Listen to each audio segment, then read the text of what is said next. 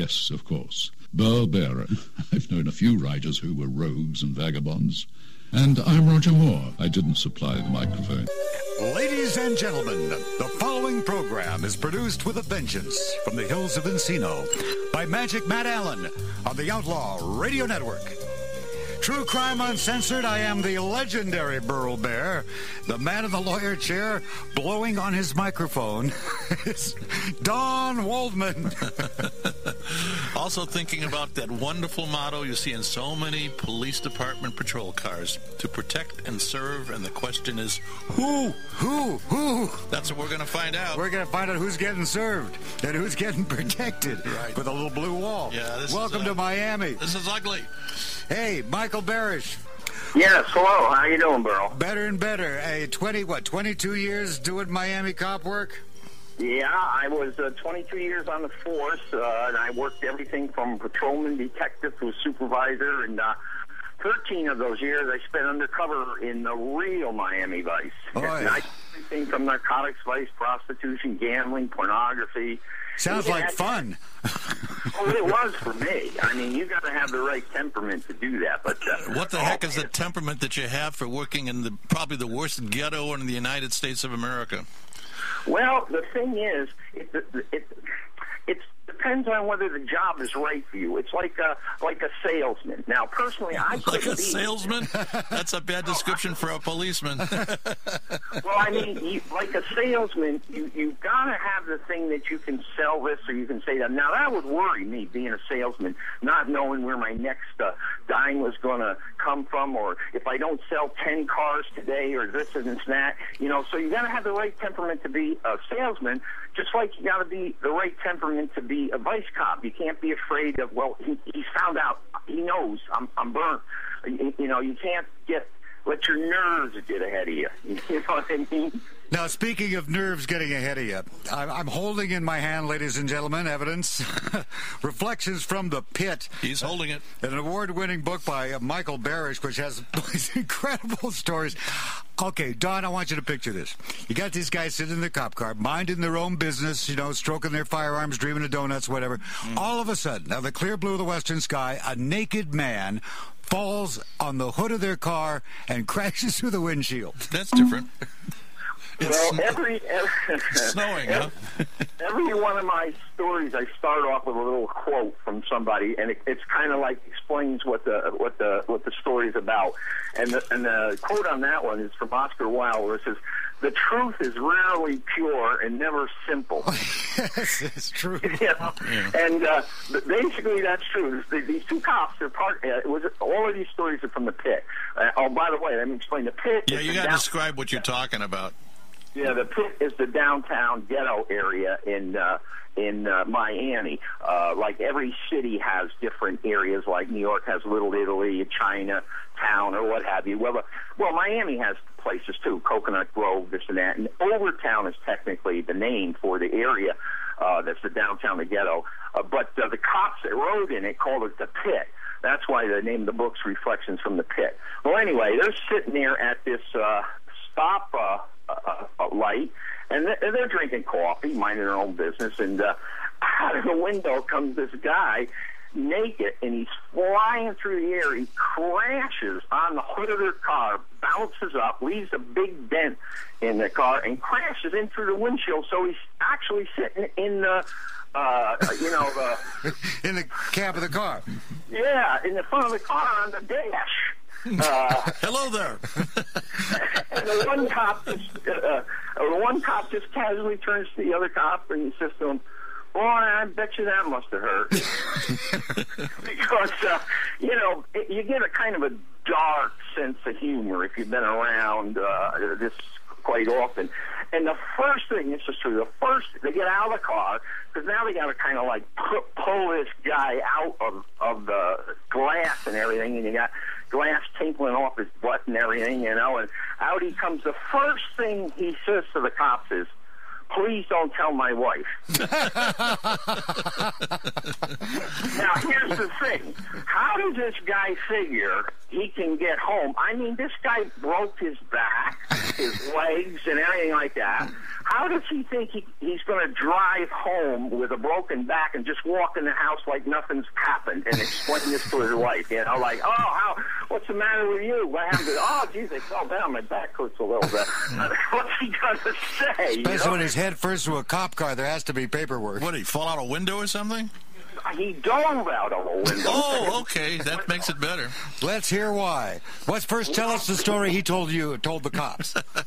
Well, what actually happened was the guy was on his way home, and where he pulled off was right off I-95. He was a businessman and everything like that. He wasn't just, some guy who's, had a nice family in the suburbs and all that. And he pulled off right alongside of I-95. Sections of it is where the pit is. So he went to this notorious hotel that had hookers in there.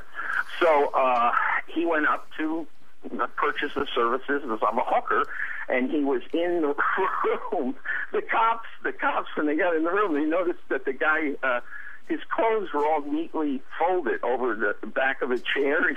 I mean, very tidy fellow, yeah. And folds their clothes, right? So when he opened the door to the closet, there was another black guy in there, the pimp, and he had a knife, and they were going to rob him and hold him up. So the guy panicked, and he just literally dove out of the window naked, figuring, hey, it's better to take my luck going out the window than to get my throat slashed. How many stories up was he? Oh, 2 or 3. Oh, okay.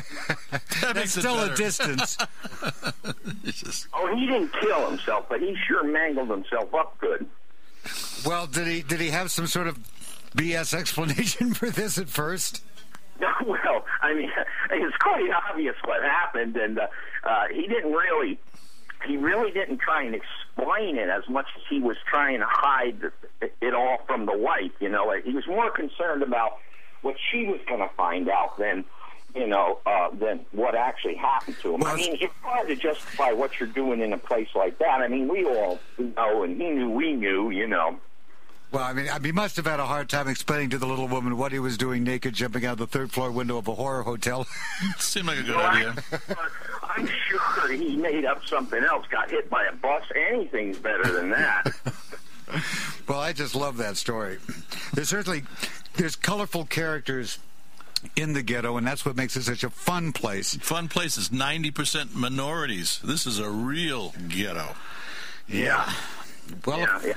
That's heavy duty down there. That's why the cops call it a pit, because they likened it to like ancient Rome, where the gladiators got down in the pit and fought to the death.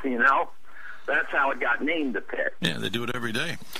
The number of crazy characters one must encounter in that environment must be limitless. Oh yeah. I mean, that's the reason why I like. Now, that's when I was working in patrol. But whether you're working in patrol or you're working undercover, every single night is like, oh man, what's it going to be like now? Oh boy, you just never know, because no 2 nights are ever the same. Like I said, how do you get so lucky to be assigned to the pit? Yeah, was it a reward for something? No, I requested. Almost my entire career was in the ghetto. Why? I liked it in there, and a lot of guys didn't want to write there. Now, Miami has nice sections. Like they have Coconut Grove, which is a very elite, upscale section. As a matter of fact, when I was there, Madonna owned a home in there, and Sylvester Stallone owned a home there, and stuff like that. But you ride around there, there's no crimes. A lot of cops like to ride down there because there's all nice women in clubs, and they get, and try and hit on the women and stuff, But I just enjoyed, of course, undercover, you're going to work in the ghettos. You're not going to be working down in Coconut Grove undercover. I mean, what's going on down there, But I just enjoyed it. I had fun. Sometimes it's sad. They have real tragic things that that you just won't believe either, that human beings can treat another human being in this thing. You think you might know from watching TV, but you really don't.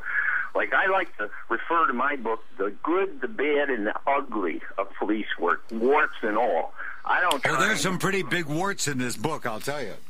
and I talk about corruption. I call it like it is. I don't just try and sugarcoat the cops are all nice and sweet. Well, speaking of corruption, tell the story of the Teflon brothers, or whatever they were called. The cops. Oh, yeah. This is unbelievable. These two guys had a reputation, as headbangers. They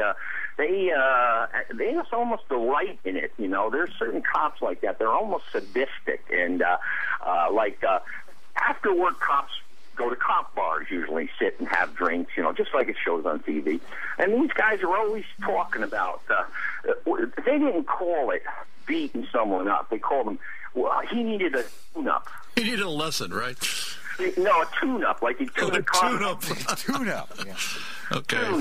Tune-up, like you tune a car up. Right. What that meant is that, they beat the crap out of them, and tuned them up.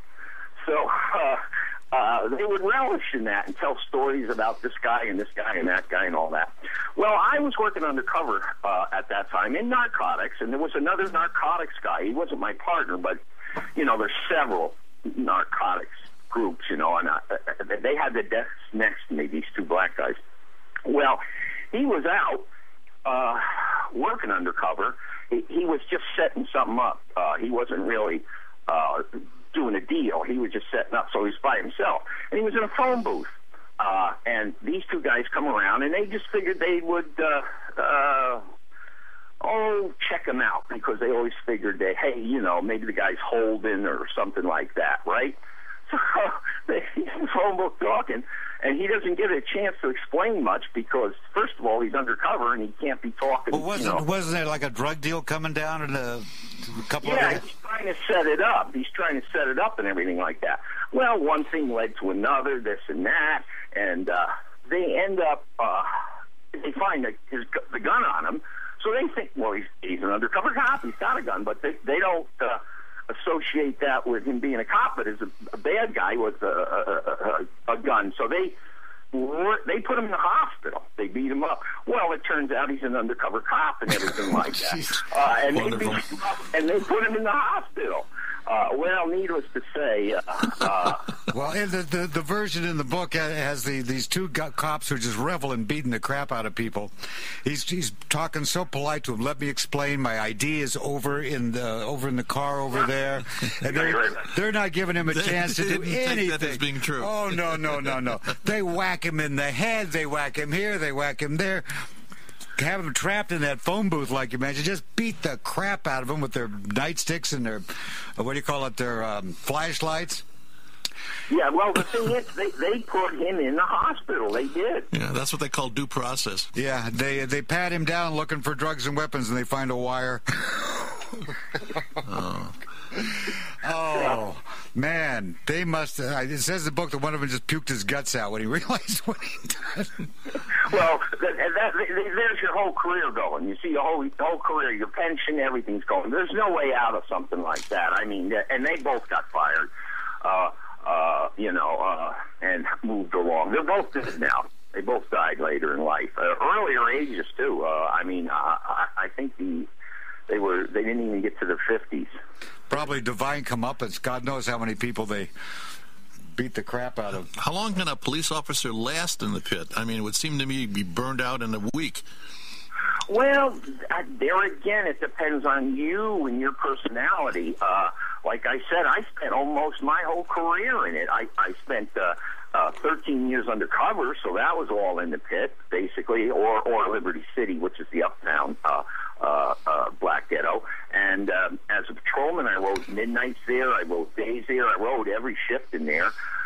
There was a few years, I did ride Coconut Grove, and I rode Little Havana, which is the Spanish area and stuff like that. So I rode every sector in Miami, but the majority of the time was in there. It just depends on you and your personality. And some guys don't like working the streets. What they try and do is advance through the grades and get up to a certain rank where they can be in the office and smoosh with different guys, advance their careers. Because the police department's like anything else, where it's who you know sometimes, and this one helps you there, and you get yourself a nice job over there, and in the corner pushing paper around, and I've known some. Well, I knew one homicide detective that went back to patrol, and all he said he was doing was watching the clock, just driving around waiting for the years to roll by. What was your most frightening experience in the pit? Well, I don't know that I could pick out one. Well, that makes it worse. So it was nightly? I'll give you a funny story. This is in the book. It's called, the title of the story is The Real Miami Vice. That's the name of the story. And let me see, what's the quote I have here? Just curiosity.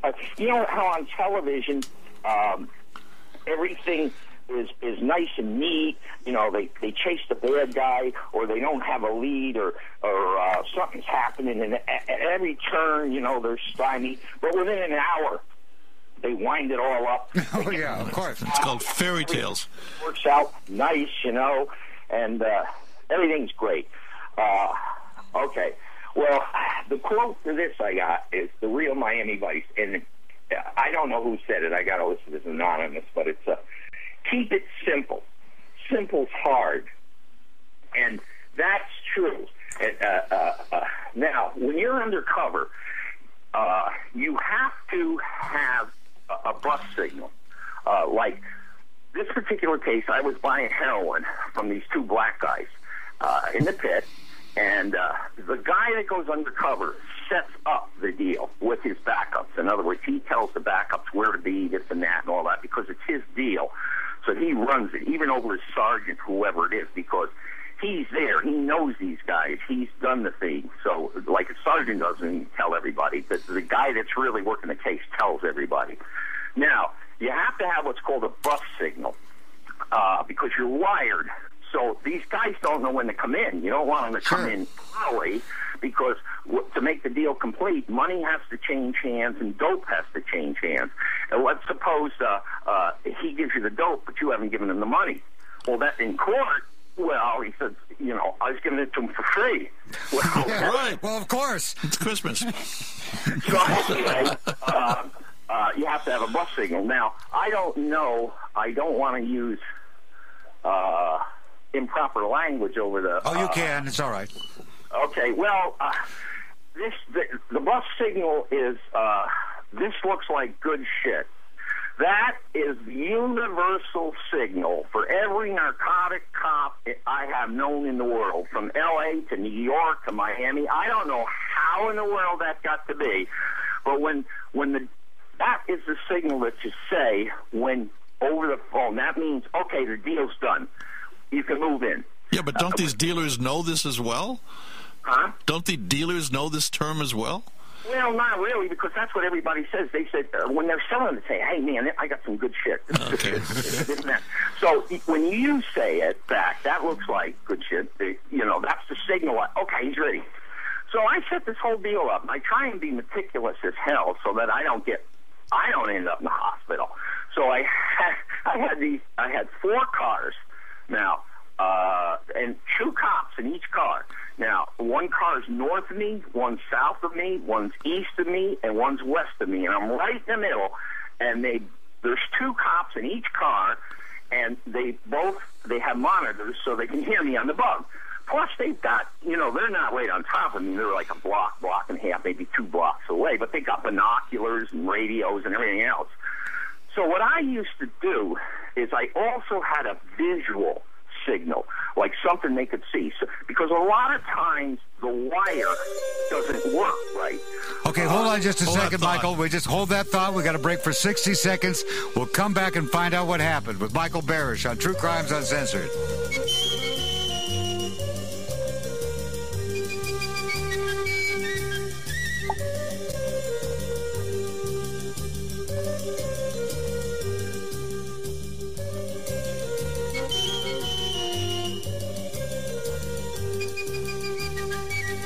If you own an iPhone or ride the plastic pony in front of Kroger, you are no longer tied to your computer.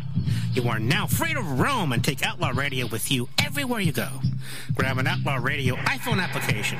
The smoking, drinking, interrupting, did I say interrupting? 24-hour party that you follow now follows you. Your iPhone is now the easiest way to stay connected with your friends at Outlaw Radio, like me. Change the way you listen to the radio 7 days a week. Now available at the iTunes App Store. There are some things in life that just don't go together. But listen to this. You take one drop-dead gorgeous woman. You add an incredibly wealthy, handsome man. You put them together. They have all the money, clothes, jewels, drugs, alcohol they could possibly want. Well, then you throw in a Glock 9mm handgun. It's all good fun until someone gets killed.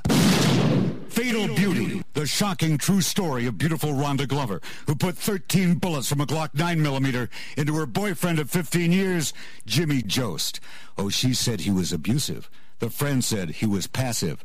Either way, he was dead. Fatal Beauty, available January 2011 from Pinnacle True Crime by Burl Bear, living legend true crime author. And trust me, he's brilliant. I know it because I am Burl Bear, author of Fatal Beauty.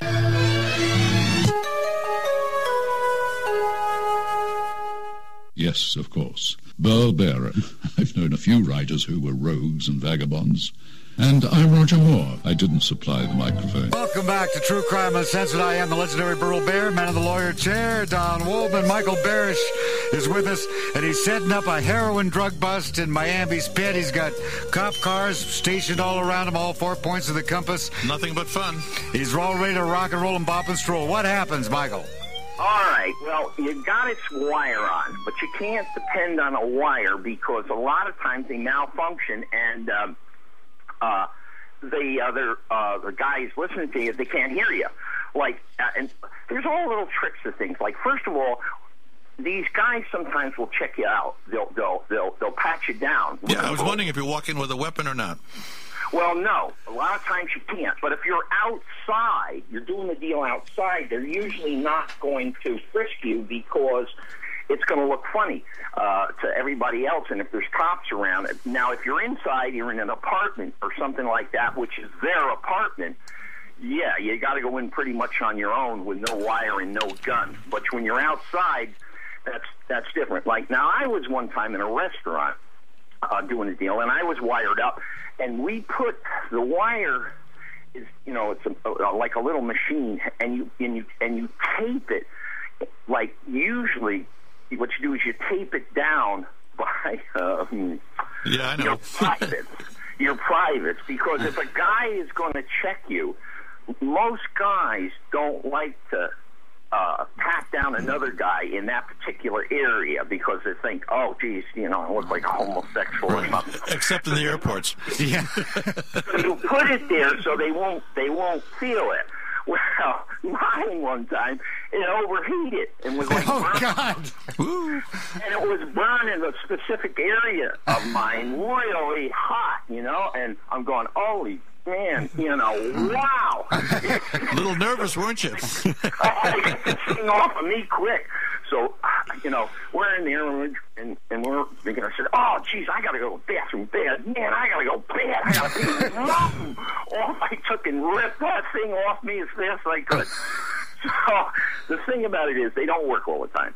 So I use a hand signal. Now, you don't want something like 2 blocks away, like you pull your earlobe. Who's going to see that 2 blocks away? So what I used to do was reach over at the bus signal and also pull up both my socks, not just one, but with both hands pull up both my socks. I mean, that's pretty overt, right? Yeah. So here I am.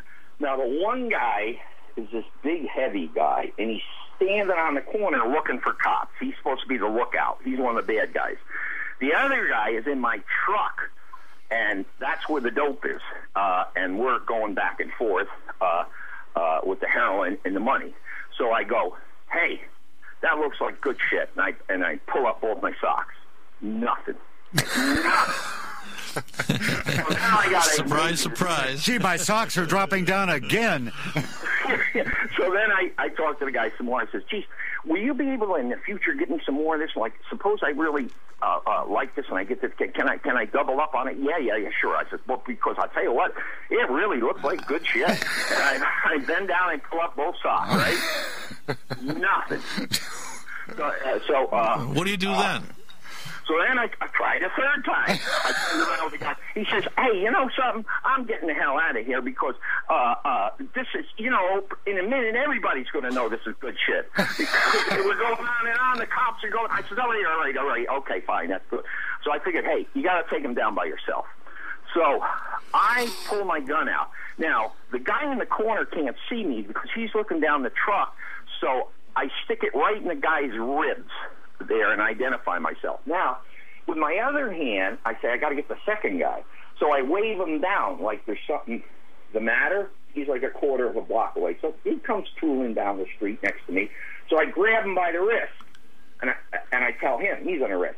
Now, here I am. I got a gun in one guy's stomach, and the other guy I'm holding with my other hand by the wrist. What do I do now? I mean, how do I cuff him? And still nothing. Nobody's coming. So, oh, God. So they look at each other like, yeah, what is this about? What's he going to do? So they both run. Now, the thing, they're both guilty of a crime, but the guy you want to chase, if you got it, is the guy that actually handed you the narcotics. Yeah, that's your bust. Yeah, so I go after him, and I head down the street. We're running through downtown Miami, and right in the middle of the street, past cars honking, just like out of the movies. Still nothing, you know? And I'm going, where the hell are these guys? So, but I got my gun out. Where the hell were they? You got me. Well, they went out for some coffee, right? So sometimes people, believe it or not, get real lax. They get in conversation. Yes. Yeah. I went out and met this girl, you know, this and that. Geez, what time did you get in? 4 o'clock. Man, the wife was mad as hell, and you know, they get on all kinds of stuff. So I turn this corner. Now, in this particular area, it's old Miami, where the buildings, the second floor is held up by, like, concrete posts, you know, from, like, the turn of the century, those quaint, you know, like, Art Deco type buildings. Yeah. But I got this gun in my hand, and I can't shoot the guy in the back running like this, you know, so I got to put the gun away so I can get some speed up here.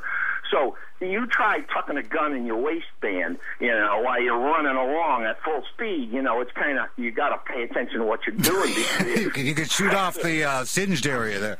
So you don't blow off the family jewels, you know, so I looked down only for a second, and then all of a sudden, boing! You know, I felt concrete hitting numbskull because boom! I ran right head on into that pole. A big Jesus!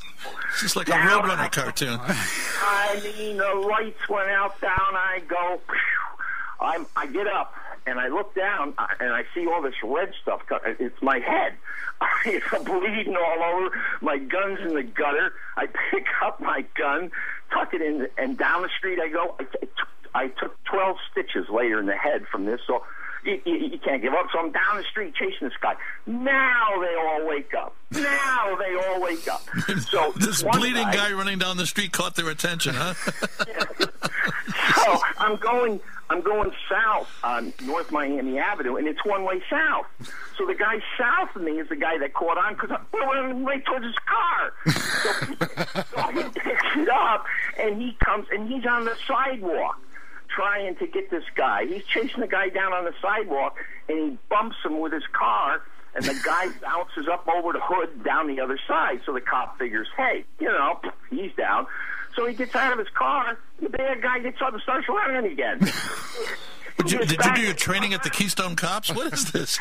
Well, this is why I'm telling you how it's so different in real life than what you see on TV. So the cop gets back on his car, goes down. This time he hits him a little harder, you know. Bam! Over the top. He goes, "You don't get up this time, right?" So that's how we ended up catching him. The second guy just walked away, you know, the big fat guy. Nobody ever did catch him. So here I end up in the hospital, 12 stitches, going, what? You know, where are you guys? Well, we're always, you know, nobody's got anything to say, you know. So cops don't like to do paperwork because they all hate doing paperwork. So now this guy, he's been in an accident because, he ran the car into this guy. so they got to do accident paperwork. So he doesn't want to get charged with an accident because that goes against you and you can lose time and all that. So on the paperwork, he says he writes in the paperwork, the bad guy ran into my car. Oh, I'm so sure. It's like having a tree run into you, right? So the irony of it all is, and this is true, about 5 years later, I met Don Johnson at that same hotel, and they were filming a series, an episode for the Miami Vice about a drug deal going bad at that hotel. Huh. Talk about art imitating life. Did he run into a post and knock himself out? Yeah, but the actors don't shoot at you. No, their things go perfect, you know. Oh, yeah. Now, one of the stranger stories, because every story of the book how much is strange. stranger are we going to get? The cop was called in because this guy made me write him a check. A check? Oh. We don't take checks. Everybody comes to this. Yes. It's a takeoff on Casablanca. Yeah, where everybody comes to Rick's. Well, the bar was really called Vic's. It really was, and at that time, Miami had such a wild reputation. It was called the Casablanca of the West. So this is a story, but it was a true story. I got a call reference. A 13, which is information. So you really don't know what's going on in there. But it was one of those dives. A dive bar. We love dive bars. Well, this hit the thing. So I go there, and she describes this guy. He's a white guy, and he's got this like coconut tourist shirt on. You can spot him a mile a minute. And he's pale as hell. So I go in there and I said, hey. You call the cops, and the music's so loud I can't hear him at all, So he says, yeah, I call the cops. So we go out on the street to talk. I says, well, tell me what happened. And he says, well, this black guy, he made me write him a check for $10.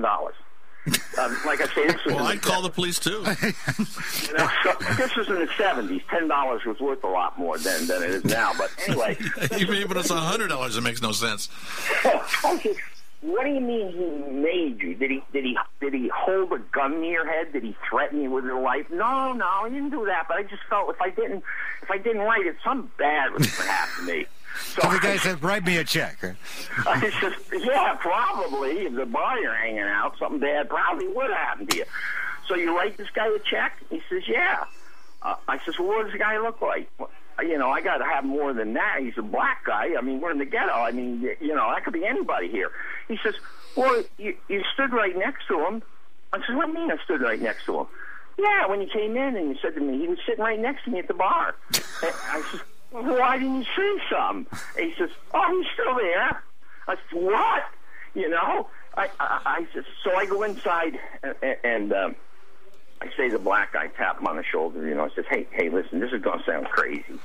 But you see that white guy outside? He says that you made him sign a check for $10. And the black guy says, what? Is he nuts? He's crazy, this and that and all that. I said, yeah, I know it sounds crazy too, but you wouldn't mind, since you say this didn't happen, if I took a look in your wallet, would you? Wow, no, of course not. So he empties the wallet. I look through it. There's a check for $10. Clown out on the street that he wrote, This is nuts. So I said, wait a minute. What's going on here? This guy claims you forced him to write a check for $10. I come in here. You say you didn't. Here's the check in here, and you're both sitting next to each other drinking. I said, since you claim you didn't write this check, you won't mind if I tear it up then, will you? Oh, no, not at all. He's happy. He just wants to get rid of me. What I figured happened was the guy was a pimp, and the white guy wanted a hooker, and he didn't have any money, so he wrote him a check. For $10? That's a hell of a hooker. Yeah, no, but don't forget it was 1972. And there was a sale. So, and the black guy didn't deliver. So that's what it was about. So I go outside and I tell the guy, okay, here's your money. Hey, if I was you, I wouldn't go back in there because this guy is not going to be happy with you. So I would find another place to go drink for the night. The guy says, "Oh, thank you. He couldn't thank me enough, but he's drunk, you know." So I go across the street. There's one of these open-air restaurants sells hot dogs and Coke, you know, and I'm sitting there on this curb drinking, and a bunch of other cops swing by just to see what's going on, this and that. Well, this guy comes up to me again, and there's nothing worse when you're sober, having some drunk throw his arm around you and breathe all that hot liquor in your ear and face, right? Yeah. That's just like being here. Exactly. So I tell him, "Hey, that's okay." You think he does it like 2-3 times. So finally, I'm getting mad. So I decide to run a check on him. So I run a check through NCIC. The guy comes back wanted. He escaped from the Maryland State Penitentiary doing 20 years for robbery. This guy must have the IQ of Elmer Fudd. That's what I mean. You know, that some people want to get caught. First of all, if I lost $10, I'd never call the cops. And second of all, if I did call the cops, once they got the check back, I wouldn't keep bugging the cop when he, you know, to the point where he runs you. And then second of all, I don't know which guy was stupider. The black guy that put the check there and said it wasn't there, and then they opened his wallet, and I don't know which of the two was dumber, you know? Yeah, it's amazing. That's like the people I saw on TV that they bought some dope, and it was bunk. So they called the cops. This guy sold me bunk. How stupid can you be? Well, you know, I worked in pornography, and I busted these adult bookstores and stuff like that. Well, I busted this guy one time in an adult bookstore for selling these obscene books and stuff. By the time we had come to court, the guy had a sex change, and he was a female in court, you know. Can you identify him? I said, yeah, the guy wearing the dress there. We're gonna take a 60-second break. We'll come back for more with Michael Barish, author of Reflections from the Pit. Won an award back in 2007. Well-deserved as well. We'll be right back.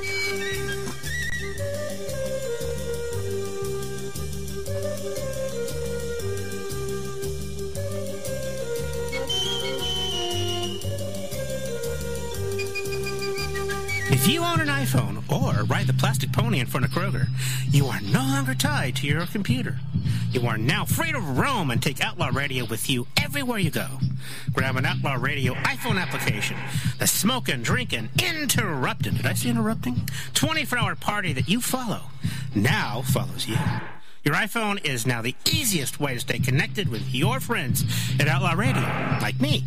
Change the way you listen to the radio 7 days a week.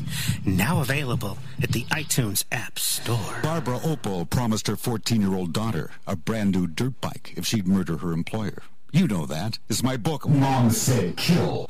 The kid didn't get the dirt bike. Well, guess what? The book is now available as a digital download from Barnes & Noble. Mom Said Kill by Burl Bear, the new digital edition. And you know what? Even in the digital edition, the kid still doesn't get the dirt bike. Mom Said Kill by me, Burl Bear, and I love me to pieces.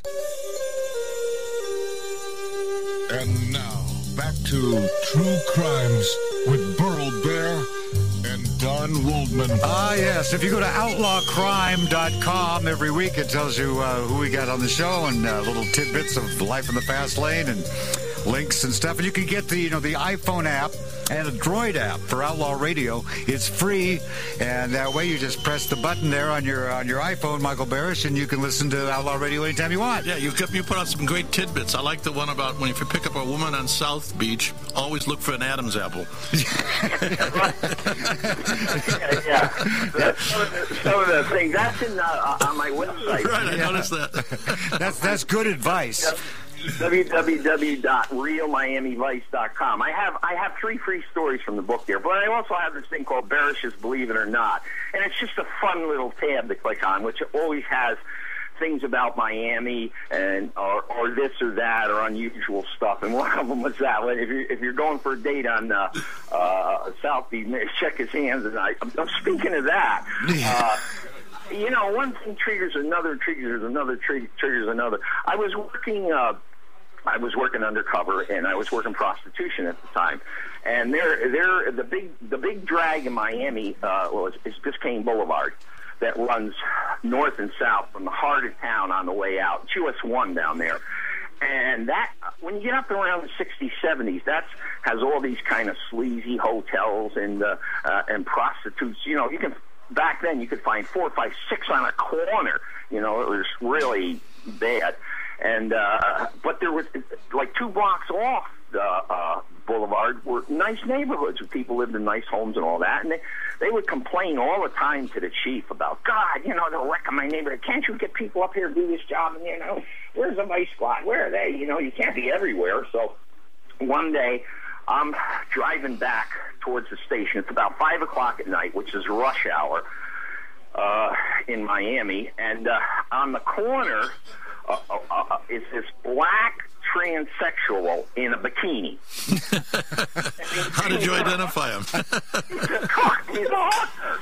And he just coming from the beach. He's all shiny with his suntan lotion and baby oil all over him, you know, and he's in high heels with this multicolored bikini on, nice wig and all that, and he's standing out the corner hitchhiking.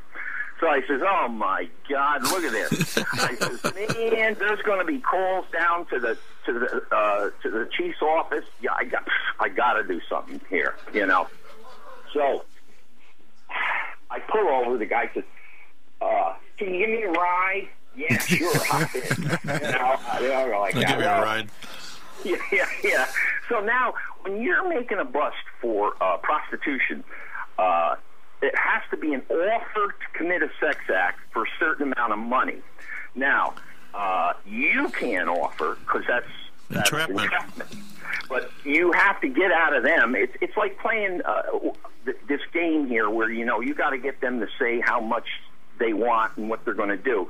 And they don't want to say it, and they want you to do it. It's like playing Mexican Jeopardy, you know? It's like, you know, here, this and that. Well, how much for my money am I going to get? And this and that, boom, boom, boom, boom, boom. So, okay, we're going down the street. Now, what I usually do is I pull off on a side street that's not traffic, and I try and pull up next to a wall or next to another car.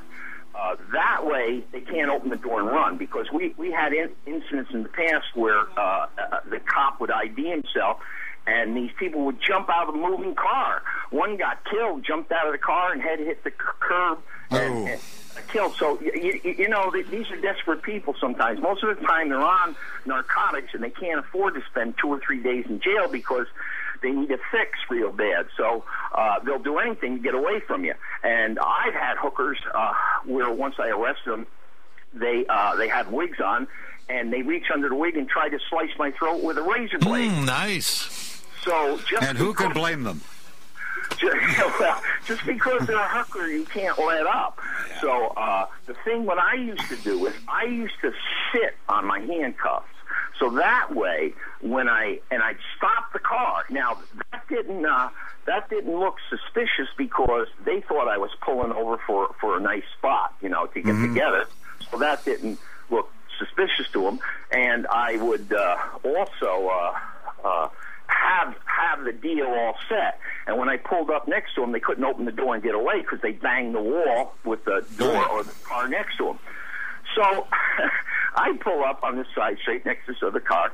I reach under to get my handcuffs, but they think you're going for the wallet to pay them money because they want the money up front. Right. Well, this guy was quick. By the time I reach, what I usually do is cuff one hand and then cuff him to the steering wheel, the rear mirror. Somewhere you can't go anywhere. Well, as I reach over, this guy is fast. And what I didn't take into account, I'm in that truck, the same one that I did for the deal. Well, the truck's higher than the car. So he can climb out the window onto the roof of the parked car, you know? So he's kicking me and because he don't want to be cuffed. So I can't get he's half out of the truck trying to get onto the roof of the car next to me. So I got and I'm slipping all over because he's all greased up with his face You're having too much fun. So I'm trying to cuff his ankle, and boy, try putting a handcuff around a man's ankle. See how far you get, Especially when he's all greased up with baby oil. I'll leave that up to you. Yeah, so he takes off his other high heel and he's beating me over the head with his high heel, over the head and stuff like that. Well, he kicks the truck out of gear. Ooh. So, we're going backwards. I got his ankle, and he's going along the hood, the roof of the other car, then clunk, he's on the trunk, the car, then boom, he's on the hood of the next car, boom, he's on the roof. Jeez. So finally we hit the third car, crash into that, and he gets out. I put the thing and jump out. And I got my radio under my seat. I pick out my radio. I said, hey, with my unit number, whatever it was, 321 or something. I said, hey, 321, I got this black transsexual in a bikini running for me. You cannot miss this guy. Tall black blonde guy. In a bikini. But don't try to grab him. He's greasy. They catch him? Oh, yeah. I mean, you can't miss that guy, So you guys must come back and just share these stories and roar. Oh, yeah. Well, some of them are just unbelievable. Like one guy, I'm working in the porno. No, this didn't happen while I was there, but I found out about it later because this guy is in the porno theater watching porno, and he's kind of amusing himself. Let's put it that way, right? Yeah. We talking about Pee Wee Herman? So he has a heart attack. So he's trying to go out the aisle, and they find him in the aisle with his pants down around his ankles, right? He's had a heart attack. So they call the rescue squad, and the rescue squad comes in, and they got to turn on the lights. All the patrons are booing and everything like that because they're wrecking the movie for him. Right. He's got his pants down and dying of a heart attack, and they're all upset because they cut the movie off. It figures. We got time. I want you to tell the story because I think we have time here, where the cop accidentally discharges his shotgun and blows the head off of someone in the passenger seat of a vehicle. Accidentally? Yeah. Well, okay, what that was about was, now I changed the circumstances on that in the sense that a lot of times when you're writing a story, now most of the stories are from beginning to end are true, a lot of the stories are, but a lot of times for artistic sake, right, you'll combine 2 or 3 composite characters or things like that. Right. And what really happened in that particular story, it wasn't a drug deal. What really happened is it was during one of the riots that we had down there. I was in 10 different riots in Miami. And the one in 1980, 18 people died, and they burnt down like 3/4 of Liberty City or something, cost but millions and millions of dollars. And one of these guys was a policeman, was walking by this car, a truck, actually, and there was 2 guys sitting in it, and they were just minding their own business, really. But you know what? Because they lived there, But he didn't see him, and he had the shotgun, and they spooked him because he heard like a noise or something. He turned around, but he had his finger on the shotgun and discharged, and he did blow the guy's head off right to the top of the cab. Yeah. The car. But I mean, weird things happen like this. Like another time, there was this guy coming down the street. The cop was on foot. He was foot patrol down around Coconut Grove, which is a nice area. And this guy's coming down the street, and he's tossing like this ball back and forth in his hand, from one hand to the other. And the cop thinks it's a volleyball or something like that, whatever. So he tosses it to the cop. And it's a nice neighborhood and everything. So the cop grabs it. It turns out to be this guy's girlfriend's head that he just cut off. Oh, my God. That's a nice sport. That he just cut off with his machete. So did he let the cop keep her, or did he want it back? Oh, that cop freaked out. He was in therapy for a long time. I would think. I would imagine so. What I thought was interesting about the combination of stories that you put together in the book, where the guy accidentally blows the guy's head off, is they find a whole bunch of marijuana in the truck, and what the cops do is they... I don't know how many there were 10 or 12 or 13.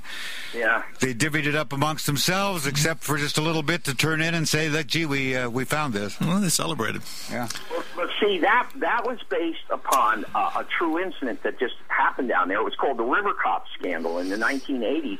There was a whole sector of cops in Little Havana that were ripping off drug dealers. Every one of them became a millionaire in about 7 months, 8 months. And what they were doing, they were stealing dope and everything from all these other drug dealers and selling it to other drug dealers. We had the same thing here. It's called Rampart. Yeah, it's called the Rampart scandal here. Just during the River Cop scandal alone in Miami, there were over 100 officers that were either arrested, fired, suspended, or reprimanded for crimes involving ripping off drug dealers. The cops are supposed to be the good guys. Yeah, hey, but corruption go way back. It goes way back. And Miami has a history of that corruption in Miami because way back in its history there, that one of the earlier chiefs of police was indicted for first-degree murder. That'll ruin your reputation. He got off, and they reelected him chief of police again. He had the qualifications, right? Yeah. Oh, my God. And then there was another chief of police that I personally knew him. He was an officer at the same time I was an officer coming up through the ranks and eventually made chief of police. And what he was doing was he started this charity for children and stuff like that. Everybody go, oh, what a nice guy and everything like that. Well, he had a credit card and was charging everything. He was married, but had this mistress, and they'd go to Atlanta and this and that. He was charging all these dinners and things out of the charity he set up for the kids. And he got busted and went to federal prison. But he was doing it for the kids. Yeah. What a world. This is what I try and bring out in the book. Well, you certainly do. I have a question. When you see these things going on, because you obviously had to interact with some of these corrupt guys, right? And you know what's going on. Right. What do you do? I mean, you can't. If you blow the whistle on them, they're going to nuke you. Well, the thing is, too, they've got all their stories covered. You got to be careful. Like, see, I'll tell you an example. When I was working narcotics, your paperwork goes up through the chain of command. So if you're a detective working on something, and the paperwork goes up to a chain of command, and there's a corrupt lieutenant or captain, in this particular case, it was someone higher. I'm not going to get into names or stuff, that was corrupt and they'd sell information and stuff about who you're going to bust and stuff. We had to hide the information in our reports so that the chain of command and your superiors couldn't find out to tip off the bad guys. So you don't know who to trust. Man, that's a rough gig. Michael Barish, author of the book Reflections from the Pit. Go to www.therealmiamivice.com and check it out. Great guest. Thanks for being with us, Michael. They protect and serve. Yeah. Love the stories. Thanks, Michael. I've had a great time, and thanks for having me on your show. Thanks so much for listening to True Crime Uncensored. I'm Burl Bear. He's Don Waldman. Coming up next, the thrill and delight of men, women, and children everywhere is Frank Mills, a music box dancer. Let's kill all the beautiful people, string them up by their beautiful hair. Let's kill all the beautiful people, have the world to ourselves.